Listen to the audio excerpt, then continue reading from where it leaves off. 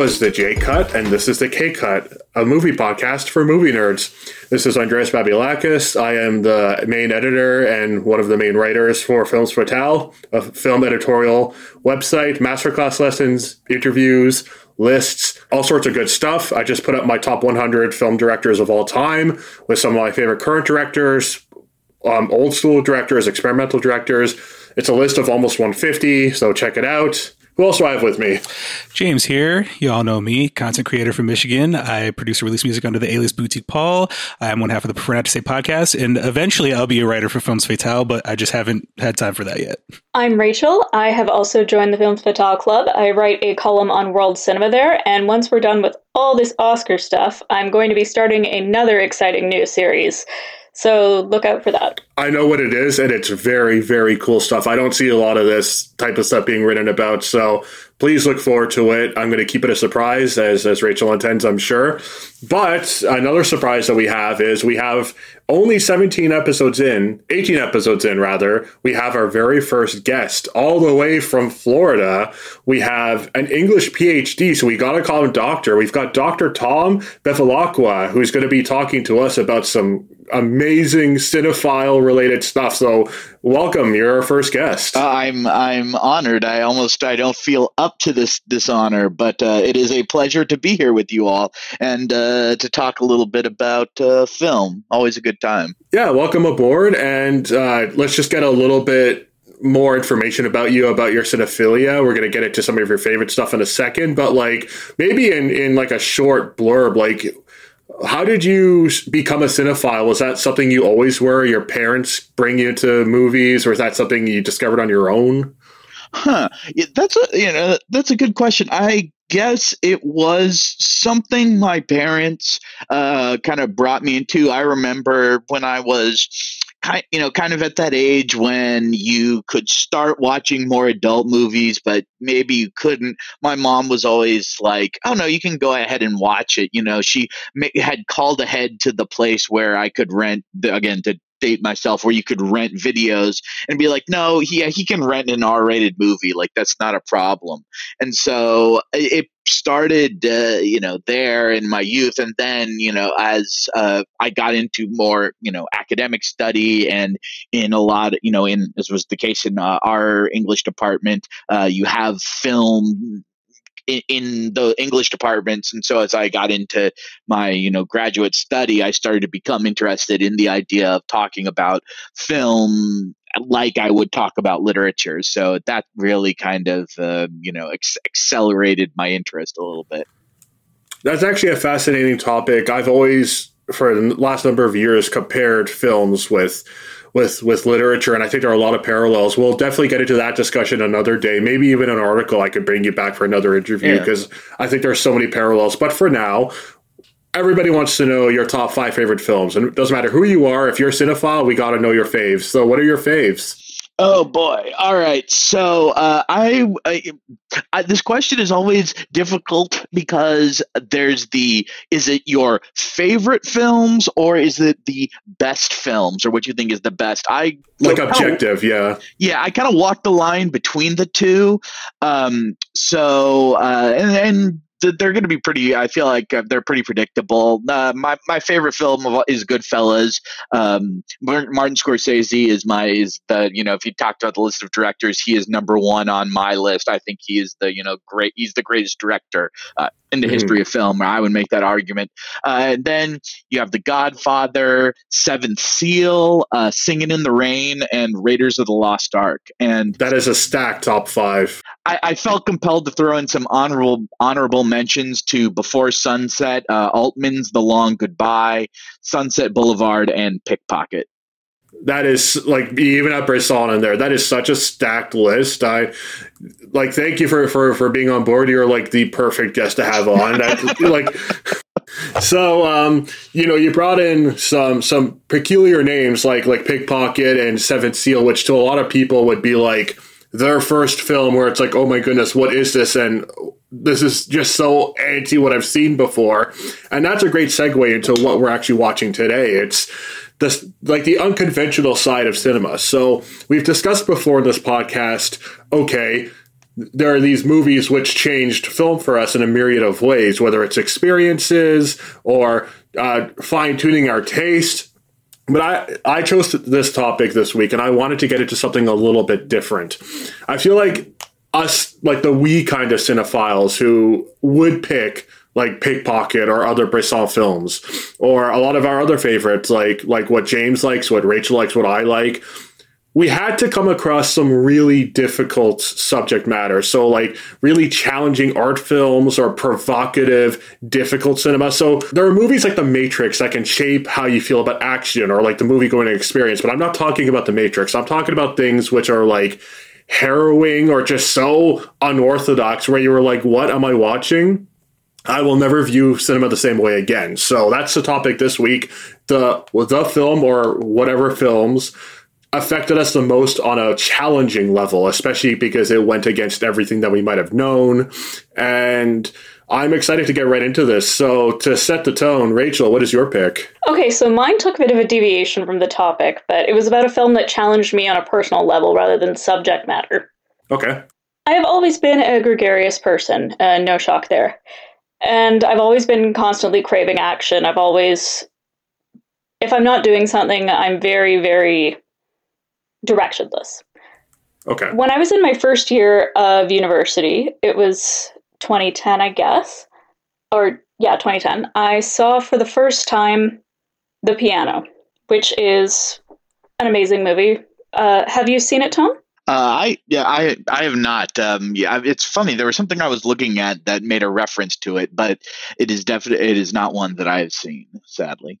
Well, I highly recommend it, and it is this film about a woman going from Scotland, I think, to New Zealand in the 1840s. Mm-hmm. She's mute, and the film's all about communication and about withholding communication and how she expresses herself while being mute.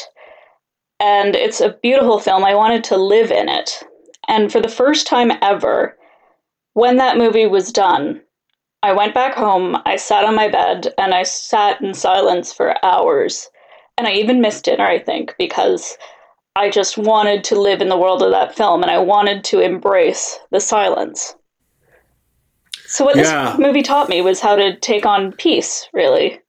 And a few weeks ago, it popped up on Facebook, those memories that they have on Facebook, and it said, I guess 11 years ago now, Rachel Crawley has finally started to learn the value of silence. And I'm like, I know exactly what that was. I found the piano and it taught me how to sit in quiet. Oh, God. We've talked about this on the pod before, and I know James has had to deal with it twice now. I adore The Piano. It's one of my favorite films of the 90s. It's a feminist masterpiece by Jane Campion. Phenomenal. It's not even just the art of communication. It's also a huge statement on how women are devalued in marital settings, domestically, how they're viewed as like housewives and like childbearers, and how she takes on her own power, even though she can't do that in the conventional way. Yeah, and I think this is an interesting pick that you have selected. Just a quick shout out, Holly Hunter, one of the top 5 performances ever. I've got to bring that up every time I talk about The Piano. It's interesting you bring up this one because in general, it's not the most challenging film, but if you're into like period pieces or Oscar Beatty stuff, this is totally something that'll be on your radar, and then you watch it and it does take some deviations out of your comfort zone. So some scenes are really hard to watch, but exactly. Yeah. So I feel like for a lot of the movie-going public, this is a challenging film, even though it's not considered one in the grand oeuvre of things. Well, it doesn't have its place. Enormous amounts of violence or a ton of nudity or really awful viewpoints, but I do think that it challenges you to look at the world in a different way. Absolutely, and I would say like even like some of the more daring things that Jane Campion's willing to do. Again, they go against the cookie cutter formula. So you might get into the film because it's like, oh, I want a period piece, with a love triangle. Okay, this is interesting, and then you get something completely different where it's like, okay, wow, that just completely went off track, which I love. Exactly. Perfect. So. I mean, again, this is a very academic thing to do, to talk about something that you haven't seen or read or whatever. So, but I'm going to I'm going to try to do this anyways. I think that talking about those sorts of things are can be challenging or change the way you think in a way that maybe you don't expect, or isn't it just doesn't not it isn't what comes to mind. And you're talking about the other films that would be challenging in a more I don't know, like upfront, in your face, pick whatever way you want to put it. But I think that those sorts of things, and not to to go back to the list the list, and I brought up, Pickpocket by Bresson, and I think Mouchette too is another film. Oh, Mouchette's so difficult. Yeah, and it's that same thing where it's like it's difficult, but it's not in this way. Like there's certainly, trying to think of like something where it's like like a I don't know, for some reason, again, Scorsese is always on my mind, something like Cape Fear, or, that's just like, this is kind of this awful, like kind of violent, scary thing. You're like, okay, that's challenging in a way you expect. But yeah, something like Mouchette or something like the Piano, like it's because there's this, it's like an unexpected, like in this type of a genre, you just don't expect it. Yeah. Like yeah, and I think it comes back to that, the being in the silence and like that is almost something that can be more challenging, and yet we don't think it is or wouldn't expect it to be.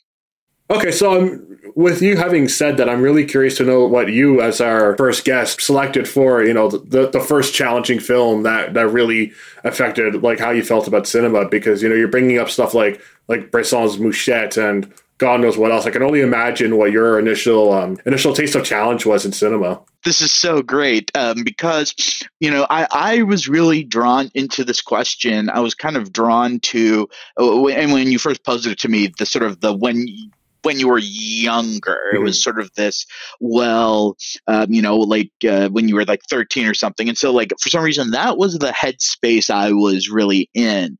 And so the film that I came up with, and it's not, I don't know, the cinematic pedigree of it is perhaps not as great. And it's also, I guess some of it, I mean, there is a way in which I could think about cinema, and I think about any number of things it relates. It's Batman Returns. Yeah, it's probably, like I said, a little odd.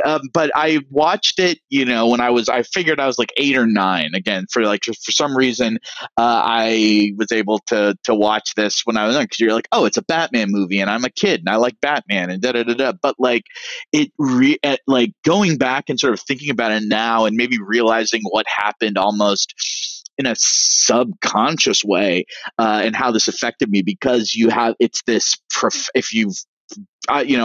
not like a sidebar. I think the 1989 Batman is the best, or one of the best Batman superhero films, whatever. But if you go back, it's been a while since you've watched Batman Returns. It's not, it's very weird, and it's not, great. But there's some like stuff that stands out about it, and it's so profoundly, it's grotesque. Like there's a violence to it, but also just, you think of the Danny DeVito as he's the Penguin, but it's this like grunting, like just, eating raw fish, and like this just very kind of grotesque figure, and you're watching that, and it's an 8er, and you're just like, this is like a monster, like this is actually a monster, but, and this is the segue to another way in which it really did challenge me, and this is where I think maybe going forward it did have an effect on how, if maybe not in terms of like content wise, maybe not in terms of like how the film, the craft of it, but it gives such sympathy to what we would call, especially in a superhero comic book, whatever we would pick film, there's a certain sympathy for the villains. I just mentioned this Penguin, Danny DeVito character, like there's this tremendous sadness to it. Like he's, this freak, not surprising, sort of in the Tim Burton mode, but like he's this deformed baby, and his parents throw him in the river. And, there's all this there's this tremendous sadness to it in this character where it's not just, oh, he's this bad guy and you want to see the good guy win and da-da-da-da-da. Like you do, he's this monster, but also, it's very, but also you feel this kind of sympathy and sadness about him.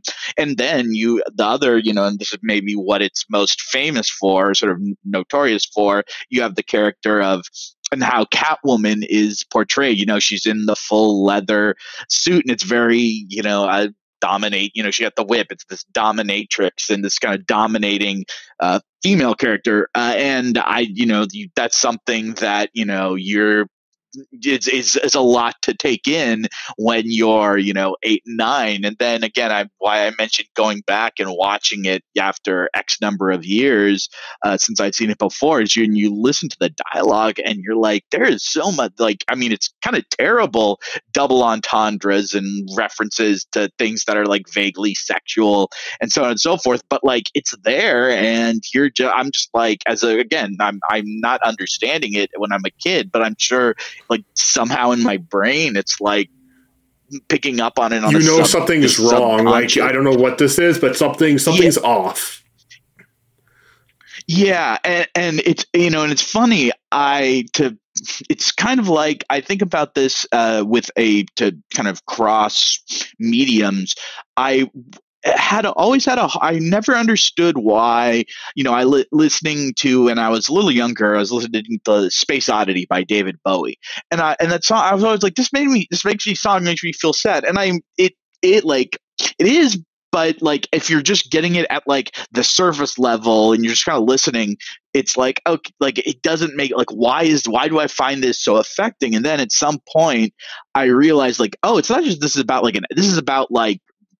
existential loneliness. Again, the Bresson and the Scorsese is a tip that I would be interested in this stuff. But I realized, oh, I was just soaking up that sadness about this astronaut who's getting lost in space. But it's really a suicide mission, feelings almost. That. Yeah, and it's stuff that's in your mind, but when when at whatever age you don't realize it, but that just made me think of something when it's something is off, and it's where it's well, this isn't just that it's. I guess in a way we could think about how it makes me think about cinema. It's where this isn't just what it's representing. There are more ideas, more things being explored, and I think. Again, maybe it's not in the most subtle way and not in the most artistic way, but I do think that Batman Returns, strangely enough, that was the kind of the one that got in on the ground floor. There obviously are other films that I want and are very important to me that I came to at certain points in my life. But when I think about something that really was just kind of had an effect on me in a strange way, and despite all of this cinephile Criterion Collection channel subscribing posturing, it's it's this superhero movie directed by Tim Burton that really kind of did something in my mind. I think for the first time in a while, have we all seen Batman Returns? I feel like that's one that we might have. I somehow managed to avoid it despite being alive in the 90s. Oh, okay. So Rachel hasn't. James, he saw it ages ago. To me, I feel like this is the one that Tim Burton wanted to make initially. He had Pee-wee's Playhouse or Pee-wee's Big Adventure, that's what it's called. And then he had Batman. And then it's oh, cool, I have free reign. I want to make the movie I actually wanted to make. Well, bam. And obviously he lost his hand in making those movies because they're we don't want you touching this series ever again. So... Yeah, and it's again, it's this, it's just, even if you grant that, Batman is the dark, the brooding, all of these things, again, I'm just watching it and you're just oh my God. And again, you're I mean, she was just, oh yeah, it's Batman. Go ahead. You could watch the video. There was one part where the one part she made me I could never watch is the penguin. He bites someone's nose and blood gushes out of it. And that was the only thing where my mom's no, don't watch that. but then everything, and I'm just like, now I'm like, oh my God, like, like again, she was like, Catwoman's out there being like basically like a dominatrix, and the Penguin is this like, on the one hand, this like monstrous, grunting, disgusting, vile figure, but also this like, this abandoned person, or and like he's looking for his parents and they're dead, and they go to the cemetery and there's all this stuff, and it's just like, what, like, again, it was just like this stuff that like a 8 or 9-year-old's brain, it just couldn't comprehend. Well, I do think that's an interesting approach to this topic, because, we're thinking maybe more as adolescents and whatnot, but that is good, where it's like, when you're a kid, that still is very challenging. That still is like against everything that It's, even if you saw the first Batman, it's not quite the same. It's a lot gorier. It's a lot more dark, almost like Francis Bacon-y. And it's more of a sign of what Tim Burton would like to have become, instead of like stuck with doing children's films, which is what he was doing at first. So, James, I feel like you're going to have a much different approach with what you selected, correct? Yeah, it's actually a film that I had mentioned before on a previous episode. And this is a film that I watched when I was probably 9 or 10. Oh, so you were also young. Okay. Yes. And I don't know why I was someone this young watching this movie, but it's the movie Cube. Oh, God. Okay. Yeah. I brought this up before. And it's really interesting because I was like 9 or 10 and I saw this movie and I absolutely loved it. I don't know why, but there's something about the concept that just drew me to it, which as a kid, I didn't fully understand it, but it was all these themes of, these people who are captured in their sleep and, they wake up in this strange room and they find out they're inside of this structure that's booby trapped and they have to figure out how to get out. And then, there's specific types of people in there and they all have to work together to try to figure things out. And yeah, it just really struck me as very interesting. And I don't know what it was. Like, my dad hated the movie because we both watched it. He hates it. And it's hilarious because I'll bring it up. He's like, oh, I couldn't stand that movie. But yeah, there was just something about it. And it was good foreshadowing to the kind of things that I would like in the future. Because, I very appreciative of anything with something that's, fairly dense and has layers and just different avenues that you can go down. Because, they kept everything vague during the movie. So that was one of the other things. It's like, it's kind of like this big brother is watching you type of thing, but you don't know what's going on. Like, is it the government? Is it some private organization?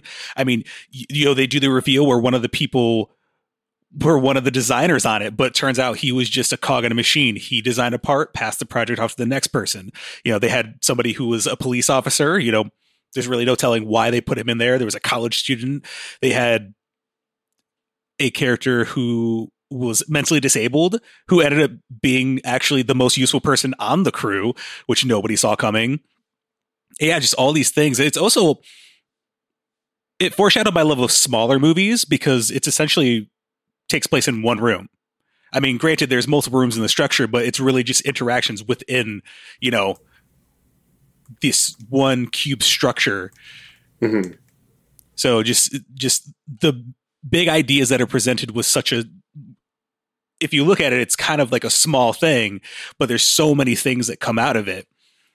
Yeah, I don't know. I was a weird kid. I would literally watch anything. And it was also a time where, like, we rented movies when I was a kid. So I literally would watch anything. And this one just stuck with me. So I remember when I was in a video store and I saw that they had a sequel, I was like, instantly rented it. I was like, yep, I'm watching this. I feel like, because you brought up the limited setting, I feel like that's also probably helped jumpstart your love of indies in general. Yeah, I've always appreciated the smaller budget and just the smaller scope films because I find that there's more creativity. If you have endless budget and resources, you can get kind of tone deaf and flat for the most part, if not utilized properly. But if you have something smaller, you're forced to just work with what you have. And I think that's where the really rewarding stories come from. Cube is a bit of a screwed up film. If Rachel or Tom, have you seen it? Or I haven't. I also have not. You guys definitely got to check it out. It's very grotesquely inventive, let's say. Is that accurate, James? Yeah, it's interesting to see movies that kind of fall into the same vein. There's another movie called Circle that's really good that follows a similar premise. Heard of that one. Oh, it's so good. It takes a similar concept, but it's a little bit bigger in scope, but the execution's a little bit more interesting. And then what was it? That movie, it was released on Netflix, The Platform, that kind of operates on a similar logic, but that movie's a trip.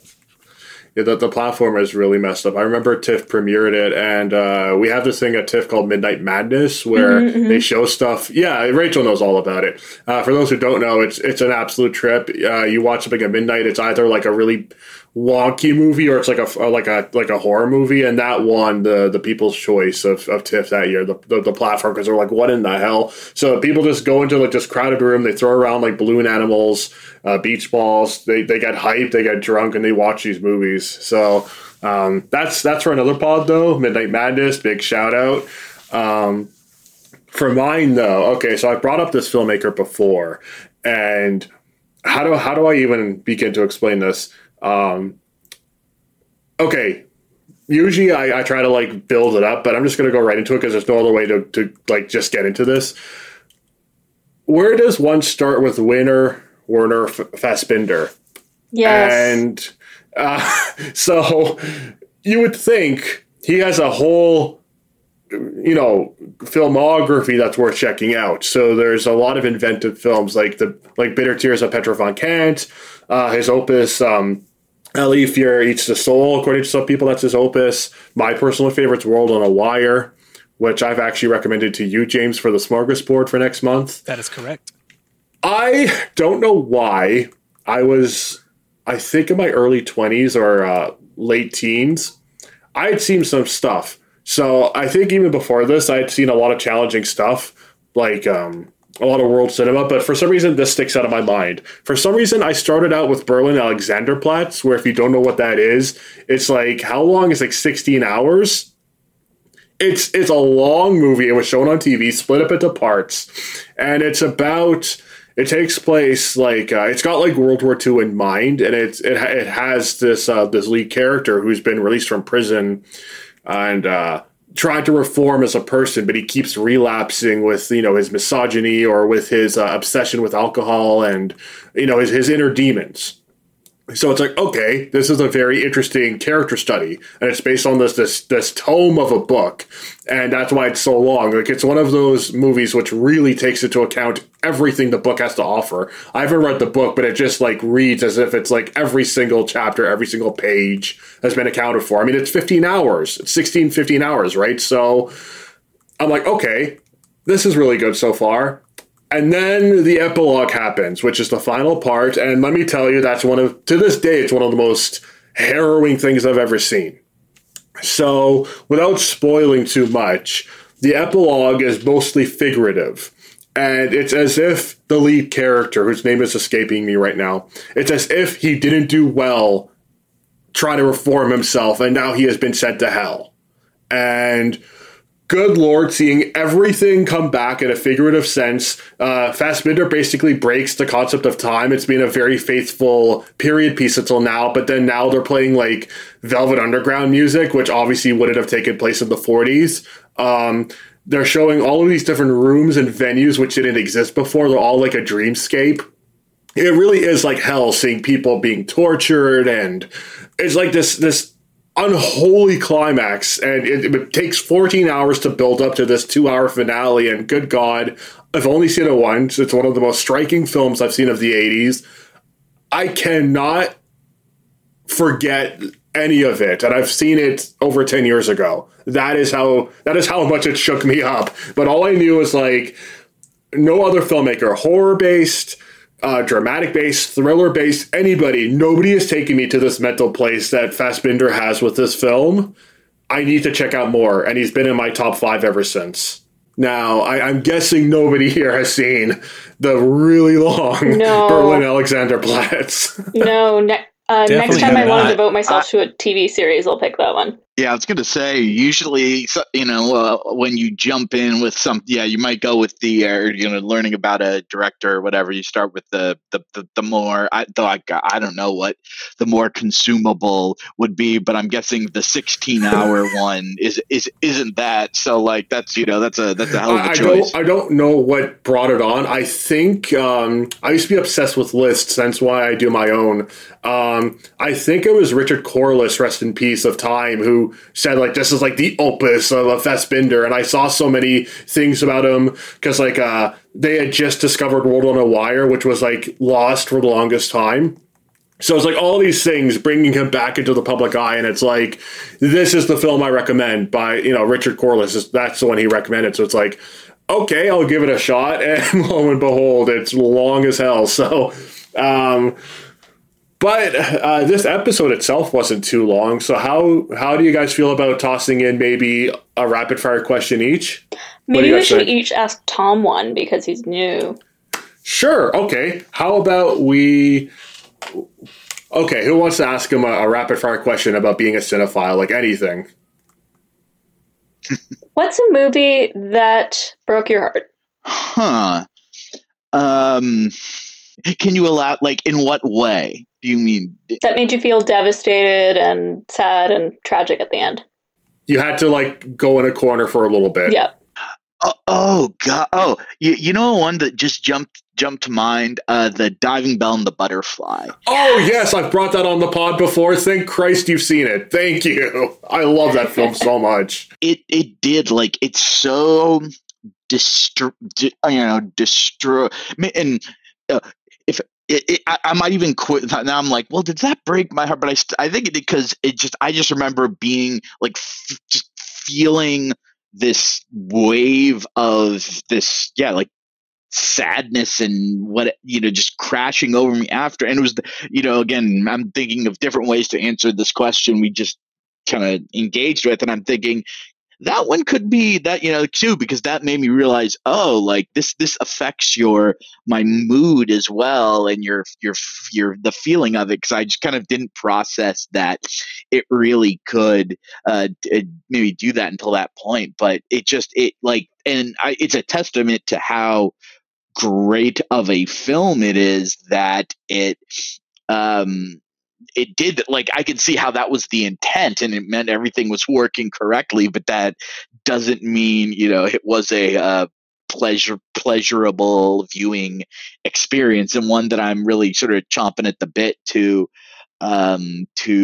revisit. Though another one that that comes to mind, and again, I'm just laying on the Scorsese love here, is, and we were talking about this a little bit before, but is Silence, which was an amazing movie. The novel is amazing. It's interested in stuff I'm very interested in, but the sort of crushing the weight of it, and the kind of the pain of it, and the suffering and the question, and just it it just, like, I think about again what it like did to me, and like and it's a this, like I said, I think this is it's the Scorsese film that is the one that the jerks like me are going to be like, well, I really like that one as like this kind of like, this intellectual flex, but it's also one where it's like, oh, I probably should rewatch that, but oh man, like, I don't know if I could. It's such an undertaking. Yeah. Like, it's just like, again, like what it's going to do to, your mood and your feeling, and you're just like, no, like, you're gonna have this like sense of devastation again, and like suffering, and like wondering, like, that we're living in this silence, and if there is anything beyond that, like so that's another one that question I might be able to answer with that. Shout out to Silence. It's a grossly underrated Scorsese film. I loved it myself. James, if you have a question, if not, I've got one I can toss in right now. I've got one. What's a movie that you love that everyone else hates? Oh, that's a good one. Mm-hmm. Oh man, like actually hates, not like underseen, like After Hours or something, like something that people actually hate. Yeah. Man, you guys got good questions here. This is true because I feel like there's a lot of this is going to be very strange. I'm going to put myself out on this limb. I don't might be too strong, and maybe it's just fresh in my mind. But I didn't think Rise of Skywalker was as bad as everybody. That's a hot take. Oh, I hated it so much. It was okay. Oh man. Exactly. Like that was the thing. I was like, it's fine. Yeah, it's not Empire Strikes Back. It's not I guess people would argue. I mean, I guess plenty of people didn't like Last Jedi either, which was Last Jedi was the best of the trilogy. But yeah, I'd agree with that too. It's a cinephile Star Wars. I think. But people just were really going at, and I was just like, it's fine. Yeah, there's some stuff I didn't really, it was a little landed on thick and da da da da da. But no, it's just it's fine. And again, yeah. So for some reason, that's the question or the answer that comes to mind with that. Because I'm trying to think of any other things that would answer that. And you could get it. I guess it's if you're trafficking in these in the realm of the Criterion Channel, if you say anything that's moderately popular and enjoyable but maybe doesn't get great reviews, but you still enjoy it, there's a whole bunch of stuff that's in there. But for some reason I'm just Rise of Skywalker, not that bad, not again, not Empire Strikes Back, but fine, enjoyable, whatever. But fair enough. Now I've got one which I hope isn't too much of a thinker. Everybody's got a different answer to this, and it's one of my favorite things to ask a cinephile. My personal answer is Charade. I'm sure somebody else would say Hot Fuzz. I'm sure somebody else would say, in recent memory, Parasite. As a cinephile, what's your favorite genre bending movie? Oh man, that's another good question. Yeah, this is definitely a thing. You actually, I don't know if this would count. I don't well, I guess it kind of would. I feel like All That Jazz, it kind of is it's some of the stuff is it's a musical kind of thing, and then as well. A bit of everything. Yeah, and just it's maybe that it's bending all these genres into one, and it's a quasi biopic, but not, because the character who is ostensibly Fosse in that film dies, but obviously he doesn't, and so I don't. Maybe that's what. I guess I mentioned. No, I'm an idiot, because I realized I mentioned one in the sense it was on my honorable mentions, and that's Altman's The Long Goodbye. That's a total bending of the Private Eye, the Raymond Chandler story too, because Elliot Gould is about as far from a Humphrey Bogart kind of or Robert Mitchum as you can get. He's this kind of slightly nebbish in this kind of quippy way, but that in this way that's very different from maybe what we imagine of Philip Marlowe. And I really enjoy it. It's the one of any of those adaptations of those films that really that I really kind of stuck with me and enjoyed. And I think it's it's fascinating, and it's fascinating how it kind of takes into account the kind of changing realities, and it sets it in a kind of that modern late 60s early 70s moment, but yet it's both very different than than the source texts, but it still is the same story too. And I guess you could throw as an addition to that something like Big Lebowski, which is obviously is taking that story, and it just like is really making the kind of explicit the like engagement with the counterculture and so on and so forth. But yeah, I guess after all of that, the direct answer was there, and it shouldn't have taken that long, because it's Altman's The Long Goodbye, because that's like I say, it's on my honorable mentions of my favorite films of all time. Which is sad, because that's the only movie you've brought up today that I've actually not seen yet. So I will have to make a point of doing so. It's really good. Like it's really good. It's Elliot Gould's great. Sterling Hayden's in it, and he's just on one. It's really good. It's one I cannot recommend highly enough. Again, it colors a lot of how, if you watch Big Lebowski or Inherent Vice, you see the traces of it. You're like, oh, they're drawn on that. So I would.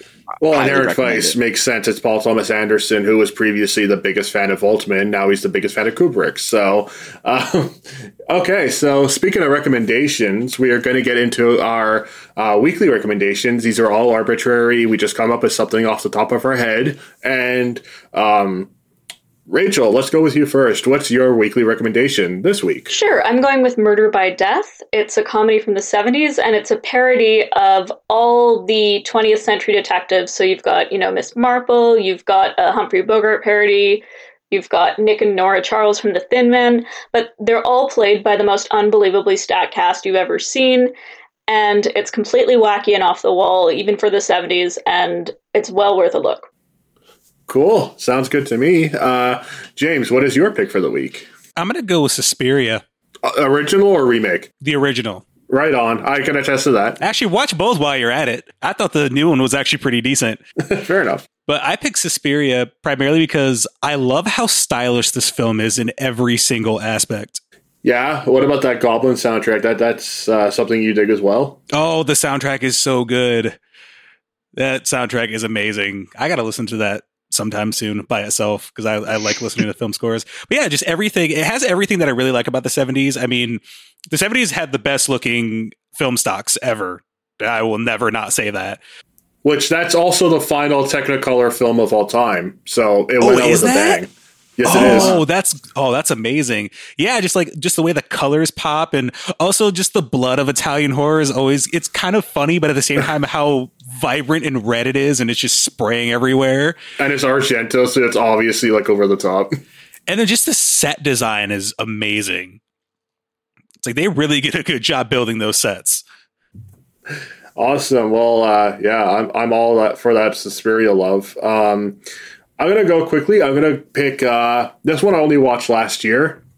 I'm going to go with a Kurosawa film, but I'm going to go with one that I think a lot of people are realizing is one of his best, and it has nothing to do with period pieces or being a samurai film. It's High and Low, which I think is like such an absolutely incredible domestic thriller, which first off, Parasite, which I brought up earlier, is heavily inspired by.